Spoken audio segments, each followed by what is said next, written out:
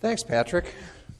Nice setup for today's text and message. It's all about the Lamb of God. One of the many titles attributed to Jesus. In our lesson today alone, if you count the number of titles that are attributed to Jesus, you'll end up going onto two hands. Might be a fun little thing to do. Not during the sermon, though. You got to listen. I hope that you hear a little bit of the sermon. Let's pray.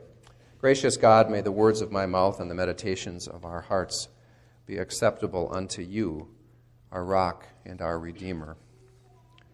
Amen.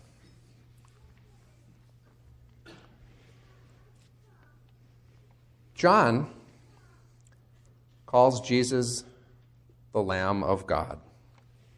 And soon John's own disciples have left John and are following the Lamb of God. The language here is very relational, as Patrick highlighted for us. It's about following someone, remaining together, abiding in that person, going on a journey together. In all this is the conviction that Jesus, the Lamb of God, will lead them through the perils of sin and death, through the brokenness and confusion of this life, to a life that only the Messiah can offer, a life that comes from God.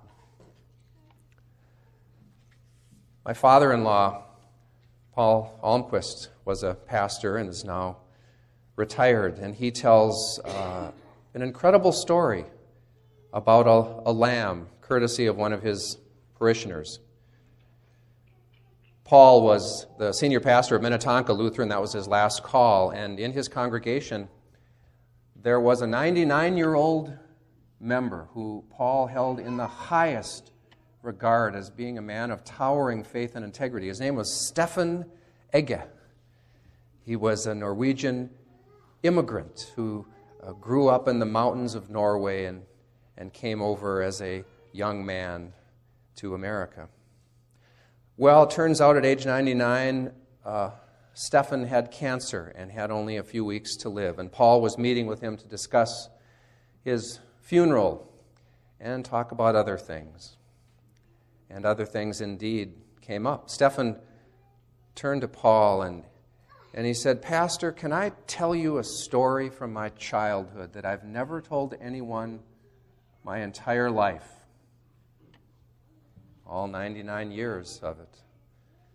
Well, needless to say, Paul was all ears.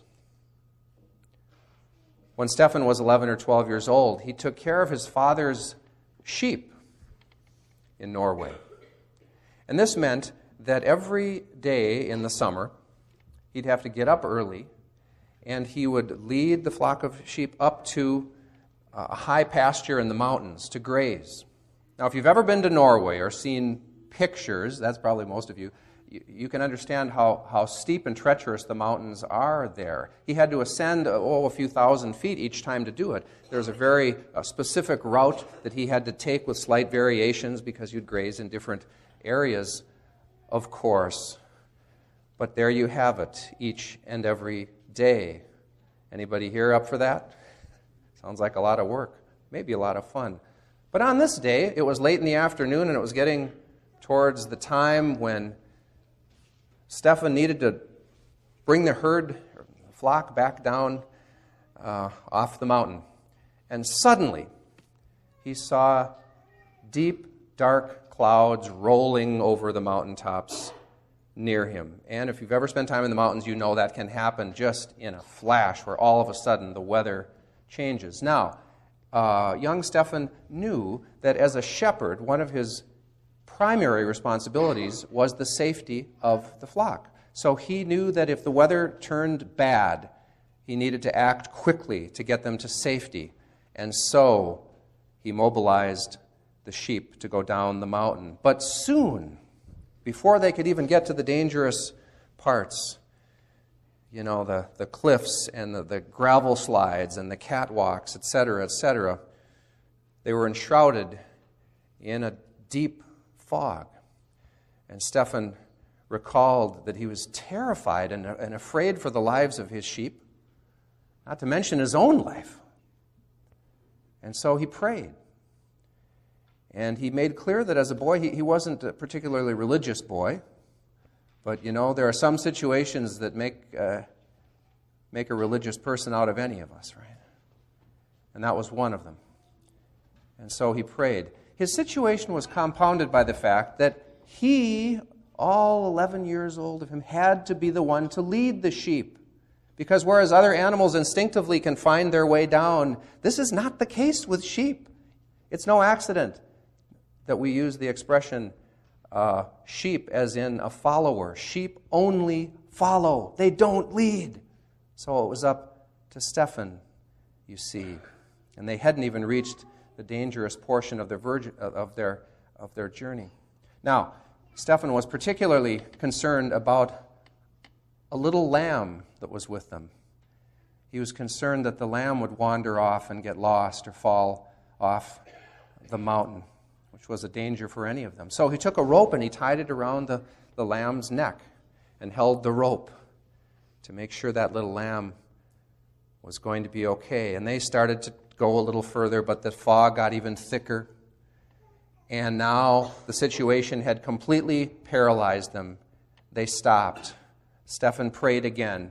He was truly afraid that he was going to die on that mountain. And then an amazing thing happened. All of a sudden, that little lamb on the tether started walking forward. And Stephen followed, and all the sheep followed the lamb, improbably, because if sheep never lead, certainly lambs don't lead, but this one did.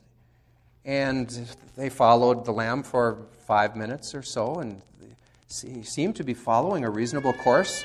So 5 minutes turned into a half an hour, and a half an hour turned into an hour and a half. And this continued through the fog and through a storm that raged, through rock slides, through chutes, through dangerous passages, until they were all the way down and finally crossed a bridge that meant that they were completely out of danger. The lamb leading them the entire way. And Stephen told Paul that at that point he took the rope off of the lamb's neck and he wept. And he wept. He was so thankful to God for saving his life through that little lamb. And he vowed from that day forward that he would serve God and that he would follow the lamb and focus his life on the lamb. And that he did to the best of his ability. In Paul's estimation, Stephen Ege was a towering saint of a person, of all the people that were in his congregations. And when he was done telling the story, Paul asked Stephen, "Why is it that you have never told this story until now?" And Stephen said, "Because I knew when it happened that it was a miracle, that this little lamb somehow knew exactly where to go and that we would follow. I knew it was a miracle, and I didn't think anyone would believe me." And so Paul asked his permission to tell that story at his funeral, which he then did 2 weeks later after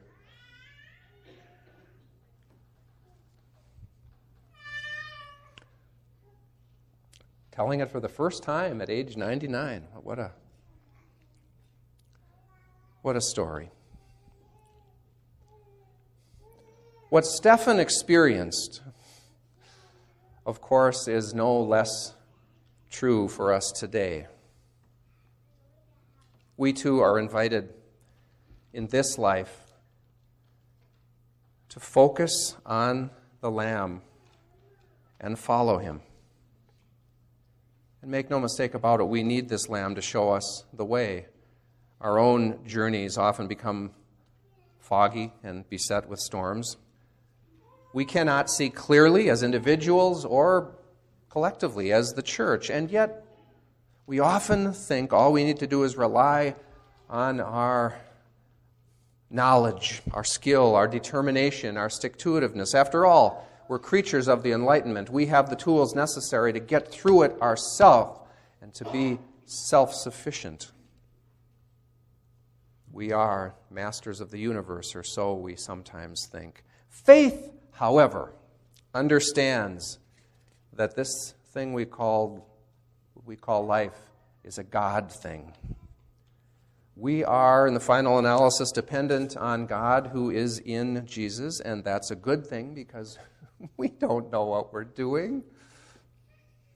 This is the journey that we're on. Our task as Christians is to get up out of our chair of detachment and go on a journey, the journey of faith, and to focus on the Lamb who takes away the sin of the world, as John made clear in the verses before, the Lamb who is with us in the storm and through the storm, the Lamb who leads us through the fog and into a life that is generous, hopeful, healing, loving. God has forged a new relationship with us through this Lamb. And so, John says to two of his disciples, "Look, there's the Lamb of God." And those disciples don't just say, "Cool, there he is." They do what? They follow. Jesus turns to them and says, "Well, what are you looking for?" To which the disciples say, "Teacher, where are you staying?" Might seem like an odd question, but it means we want to go wherever you're going. Wherever you're staying, wherever you are, that's where we want to be. Even the Greek word that gets translated staying here means something closer to abiding, remaining. And abiding and remaining with Jesus is what the followers seek and what Jesus offers. And so begins a wonderful but by no means an easy road trip, a journey of faith and life, bearing witness to the God who has joined us and calls us to join him. Like Stephen, our Norwegian friend, Jesus' disciples encountered many storms, didn't they? And fog-shrouded paths where they were invited to trust and follow the Lamb. As Christians, we live in a time where things are plenty foggy much of the time. That's the way it is for me. What does the fog look like? I think today it looks a lot like uncertainty and fear. The world is uncertain. It is diverse. It has gotten smaller. It's easy to lose your sense of where you belong in it. And in the fog of fear and the lack of vision, we can become tribal and unloving and unkind and even call it Christian. Yet, as the disciples followed the Lamb of God, it was clear that in the fog of life, they were to love their neighbor, to trust that when all else is unclear and when I'm afraid, love, forgiveness, and life eternal are not unclear. They're not. That's why you focus on the Lamb. And so they cut through the fog because that's what the Lamb does. This is what Christ gives us. There is also the fog for Christians in this century. The fog that there's no formula for a Christian church to follow to be successful.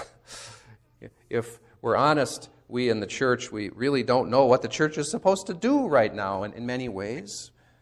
What remains is to know where to focus and who to follow, to go on a journey together and not stand still. Keep repeating this going on a journey. Make it a habit. Take notes. Try stuff.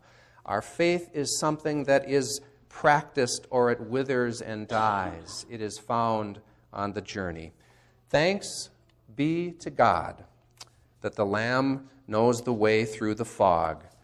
And thanks be for the story of Stephen long ago and that little lamb that led him. Amen.